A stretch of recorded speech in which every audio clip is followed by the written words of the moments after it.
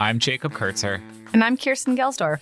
And this is Beyond Aid, a podcast that takes you beyond the challenging headlines of humanitarian crises and dives deeper into the people, ideas, and issues that may help us find ways to connect to humanitarian action.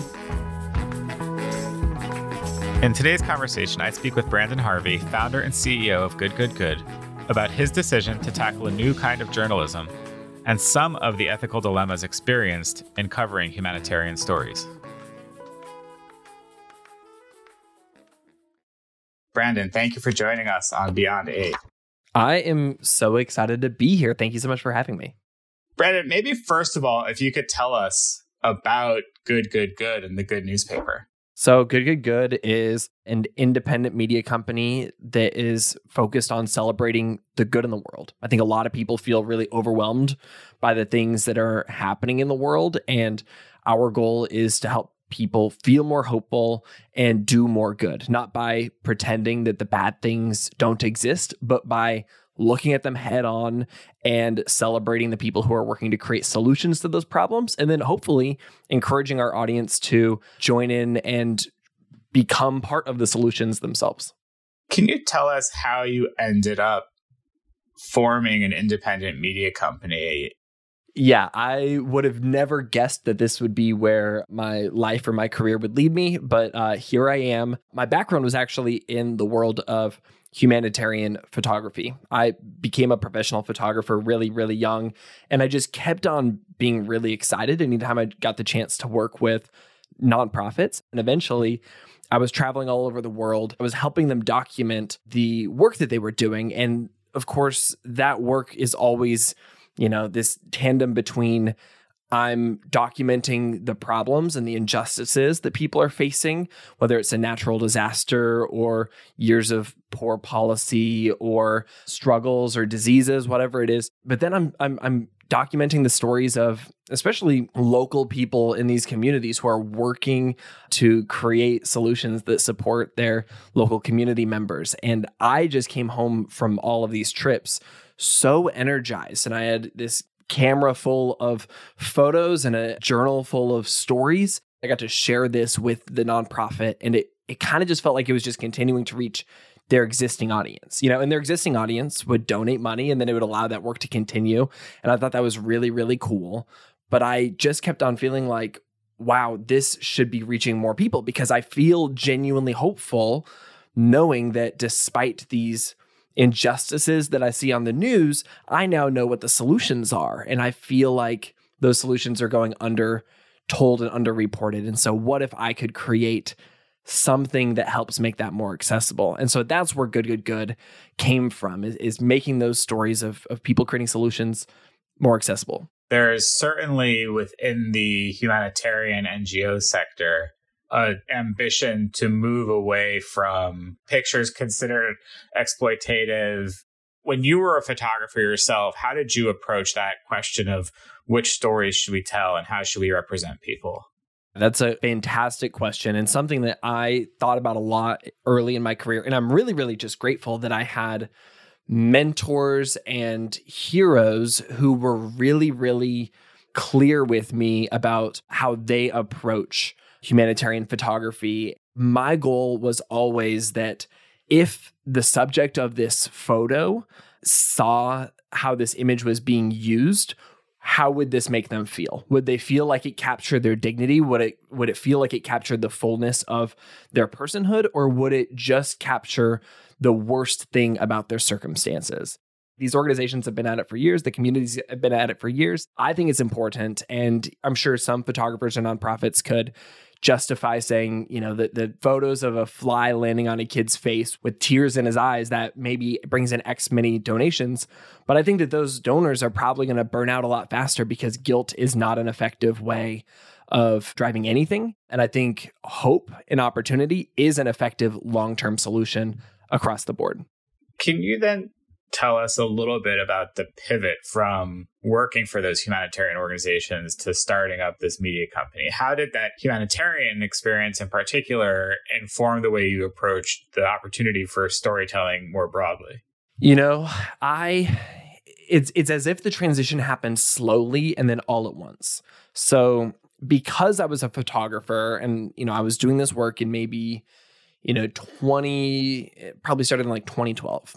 And Instagram, which is really the first photo-based social network that took off, launched in maybe, 2009, 2010. And I basically had this cheat code on the platform where, because I was a photographer, I was able to just excel a little bit more on the platform and gain an audience a little bit faster, just like writers were, blowing up on Twitter in the early days. And so I had started to build this bigger audience, and I started sharing some of these stories of, the amazing work happening around the world. I remember a lot of really positive comments, but I couldn't help but notice that, my photos of, a sunrise in the beautiful mountains of Rwanda always got more photos than the inspiring woman I met in Rwanda that next day.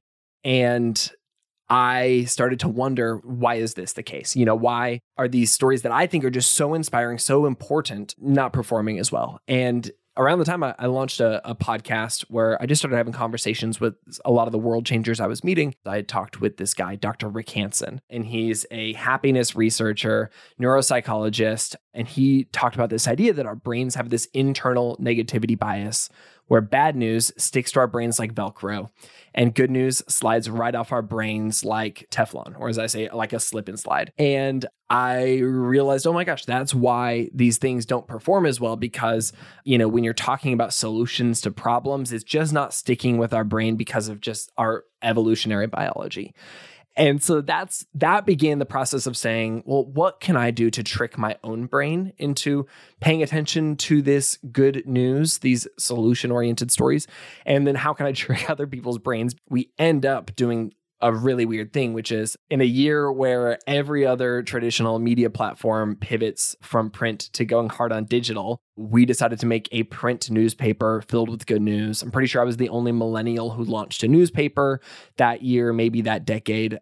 The goal was, what if this is so weird and surprising that it tricks people into paying attention to good news? And what if the fact that you can, tangibly give somebody this manifestation of good news, allows you to spread these positive stories in a different way? Launched it on Kickstarter, was surprisingly successful. And I figured it would maybe be a 1-year project and we would just see how it goes. And we've just been doing it ever since. I think we're heading into our 5th year. So I want to ask a question, having worked in this field for some time, I know that there's, in some ways, a natural bias from practitioners against positive stories. Yeah. And there's an argument, I think, that some people would make, in a sense that it either, I don't want to say trivializes, but, the circumstances that the people who are experiencing complex crises are so traumatic that this is, in some ways, could take attention away. And, certainly I understand the argument about what sticks and what doesn't. But how do you think about this idea of, are you either glamorizing or trivializing complicated stories? And what is maybe the thought process within GoodGoodGood for each story to make sure that you don't, inadvertently, have a negative consequence from something you report on? I think about this question every day. I think this is really, really huge. And I think it's the reason I founded GoodGoodGood, because it's not like we were the first positive media company out there. There are a dime a dozen. And I felt like there was a gap of this thing that I needed, which was somebody who could truly hold sorrow and joy in the same hand. We basically take people through 3 steps. The first is, when you see bad news in the world, the first thing you should do is you should feel that. You should allow those quote unquote negative emotions to wash over you, and you should actually mourn what's happening, whether it's a school shooting, whether it's a war in Ukraine, whether it's a natural disaster. By actually choosing to feel those emotions and not bury your head in the sand or shy away from it, it allows you to unlock a sense of empathy. It allows you to imagine what it would be like to be there. There's this quote from Brene Brown where she says, you can't selectively numb emotion. And I think a lot of people try to, in the toxic positivity space, for example, just try to stay positive all the time. And by choosing to not acknowledge heartbreak, pain, and injustice, I think you're actually putting a cap or a limit on your ability to feel a sense of joyfulness and hopefulness. And I think that's completely unsustainable. So after that first stage of truly mourning this this injustice, the next step is, we like to follow the advice of Mr. Rogers, or more specifically, Mr. Rogers' mother. When he said, when I was a boy and I'd see scary things in the news, my mother would say to me, look for the helpers. You will always find people who are helping. And we just kind of take Mr. Rogers' mom's advice as gospel in this situation. And so we look closely. No matter what situation we've seen happen in the world, we've always found people who are working to create a solution to that. And so we look for that, and we encourage our audience to look for that. And if they have a hard time, that's what we're here for, to bring that to the forefront and bring that to people's attention. And that's maybe where the hopefulness comes from. That's where the positive stuff comes from. But of course, we can only get to the solution by looking at the problem first. And then the third stage is that we never want somebody to just feel more hopeful. We think that that's honestly just, we have failed in our job at GoodGoodGood if somebody just feels better at the end. That hopefulness should always be a catalyst for taking action and getting involved in some way. And it's going to be a different level of involvement depending on what the situation is. Obviously, with the war in Ukraine, I think very few people who, have gone through those first two stages, should fly to Ukraine and join in with the Ukrainian military. The level of involvement is help point somebody else to the helpers. Hey, donate $5 or $10. Maybe find an opportunity to volunteer, find an opportunity to fundraise. Start small. And then I feel like people naturally get drawn into a little bit of a domino effect where they start doing more and more and more until eventually I get an email from somebody saying, hey, I just booked a one-way flight to Greece and I'm going to work to support refugees for the rest of the year. I think it would be really, really problematic if people were just focusing on the good. And we hope that that is tempered by people genuinely acknowledging the injustice in the world and paying attention to that and using their privilege to engage with this in a way that maybe somebody who's up close in the issue can't. And then using that same privilege to get involved and to take action to help alleviate this problem so that it doesn't continue any longer. That's really interesting to me. It's not just about how you feel, it's about what you do with the feeling. Can you take us a step further back and walk us through your process for your team and yourself? How do you find the stories and make the decisions about who to give a platform to? And, what's the back end process from an idea to execution to bring these stories to life? Great question. So we have a few different contexts that we do this in. So one context is in breaking news events. In those situations, we want to kind of do this quickly. We want to respond while there's energy around this, because we think, if somebody stumbles across our story instead of maybe a feel-good, toxic positivity platform, then maybe we can help actually catalyze change. And so we try to respond really, really quickly. The other kind of context that we do a lot of our stuff in, probably the bulk of our stuff in, is in a slower context. So, for example, every month we've got an issue of the newspaper, and in a few months we have slated to do the disability edition of the newspaper, where we're going to be highlighting, problems that people in the disability community face and injustices, and then the people working to create solutions to those. And then, of course, in addition to that, the joy in celebrating this vibrant, diverse, beautiful community. But Disability Pride Month is in July, and we're going to drop this in, I think, November. And so we're intentionally saying this is an issue that matters all year long, and we're not going to just do it when there's a story in the news that people are caring about. We're going to do this long term. And so we do have a little bit of a different approach for both of those, but the core idea is the same. We basically look at what is the thing that's overwhelming me? What is the thing that's overwhelming other people in the community? What are things that are just breaking people's hearts? And then again, we just trust that Mr. Rogers' mom is right here and that there will always be people who are helping. Honestly, it's not that hard to find good news.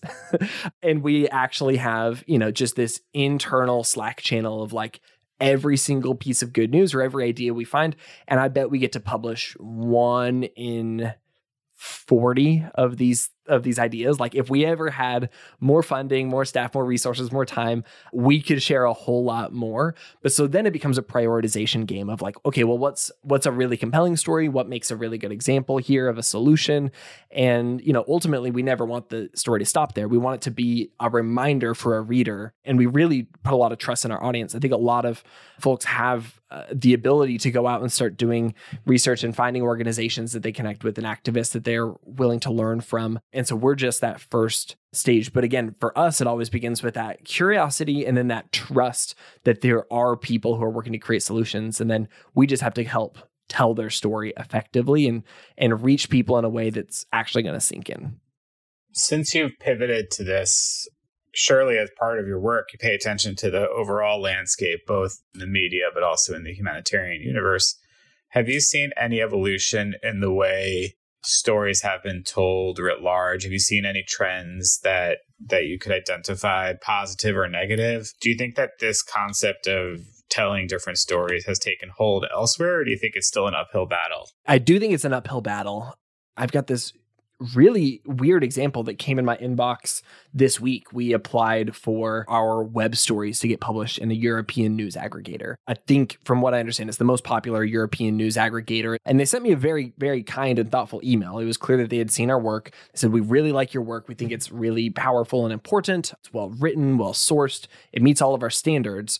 But unfortunately, we're not going to be able to publish you because we've tried publishing good news content in the past, and it just continues to not succeed in our algorithms. And I said, well, I mean, it sucks to hear like this giant organization giving us this like quantitative data that they have found over time. So we found a community that's interested, and then we found some, weird ways to subvert that norm with, good design, compelling storytelling. And then also, when we put stuff in print, that's compelling and tricks brains in a positive way as well. But just hearing that anecdotal story from this aggregator, it was clear to me that this will always be an uphill battle, but I am genuinely really, really encouraged by a growing movement of folks who are paying more attention to this. I think an amazing organization to check out, and one that we've learned a lot from and continue to learn from, is the Solutions Journalism Network. It's a network of journalists all over the world who are committed to this idea of,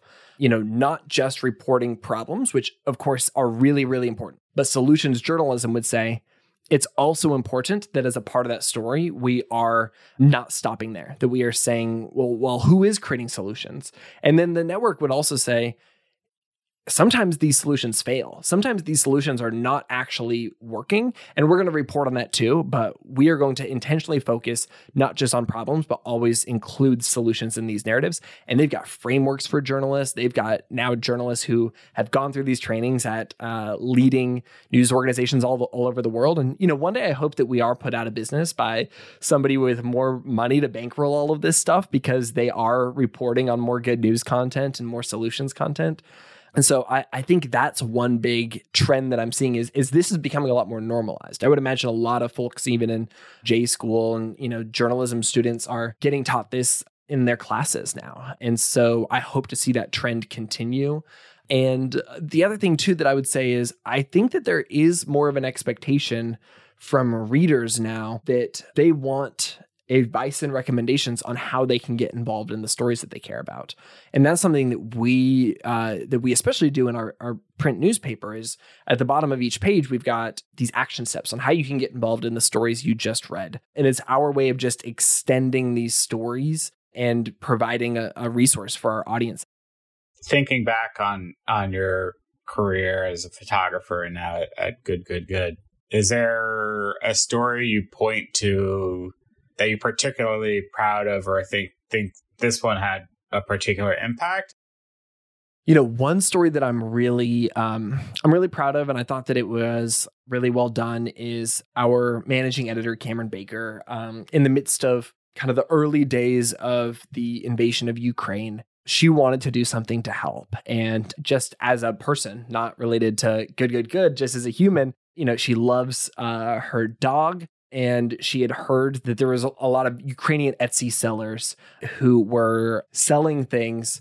And it was a really, really good way to help support local Ukrainians on the ground by buying like digital goods from them. And Etsy was waiving all the fees for sellers from Ukraine. And so she's like, oh, I'm going to buy this pet portrait from this Ukrainian Etsy seller, this artist. And she just starts striking up a conversation with this woman who, I think we redacted her city's name, but her city was getting bombed, and was very curiously continuing to kind of have conversations with Cameron.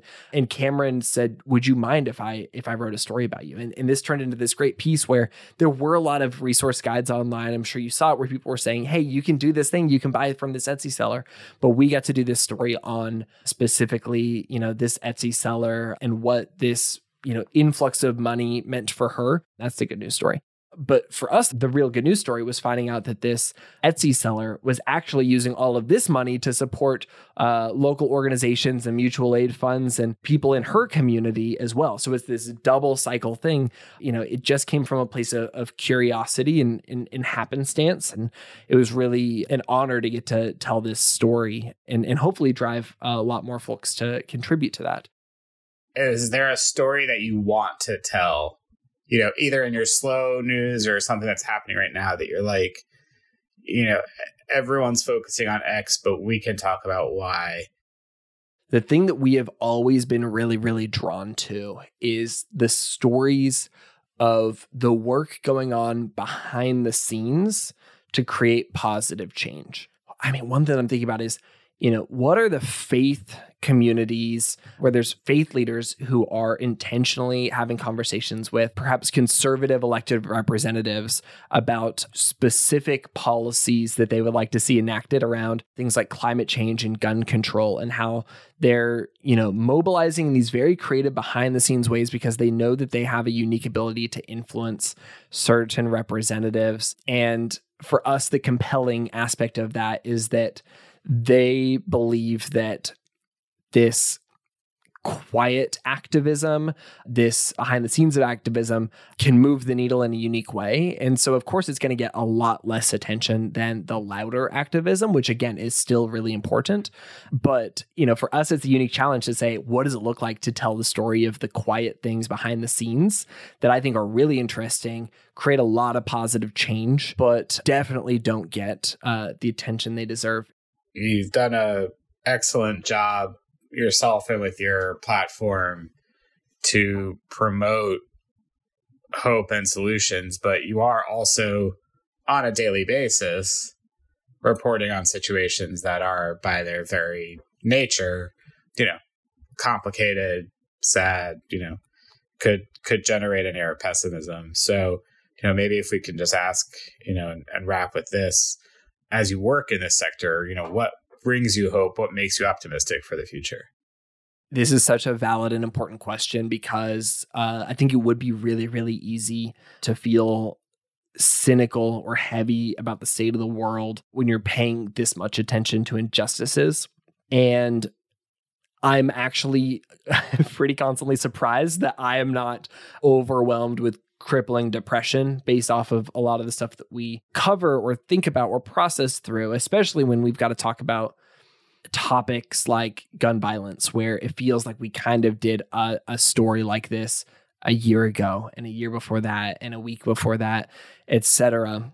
And there's certainly some really heavy aspects of this. For me, the thing that keeps me encouraged is just seeing that new people continually step up to create solutions in their own ways. Truly, every week I see news stories of people saying, wow, I was heartbroken by this story. And then I realized that I have a unique ability to get involved and make a difference here. I have a unique ability to do this thing because I live in this state, or because I carry this privilege, or because I have this resource, or because I have this talent. And it's so energizing to see time and time again, new people step up and say, I have an opportunity to make a difference and I'm going to do it. And then to also see that some of these people who, were sharing these stories with us 3 years now, they have significantly evolved and grown in their ability to make a difference. Maybe they're running for local office. Maybe they now have other people around them supporting their efforts. Maybe they've created a small little grassroots nonprofit to support things. But for me, that is the most encouraging part. And it's people who are genuinely so talented and so experienced in things. And they're leaving, maybe careers that would make them a lot of money. And they're saying, no, I'm going to go pivot into this thing because I want my career to make a difference. And it makes me really excited to think about what does the world look like 20 years from now? Because thousands and thousands and thousands of people have stepped up to find a way to do good in big and small ways. And it just feels unique and special. And it genuinely leaves me feeling hopeful. Branden Harvey, thank you very much for joining us on Beyond Aid. Thank you so much for having me. This is an honor and a pleasure.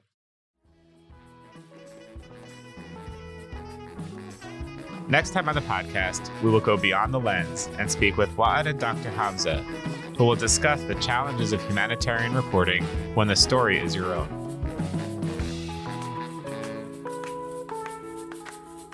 Thank you for listening to Beyond Aid. If you enjoyed this episode, please share it with your friends and colleagues. To make sure you don't miss our next episode, subscribe to Beyond Aid on Apple, Spotify, or wherever you get your podcasts.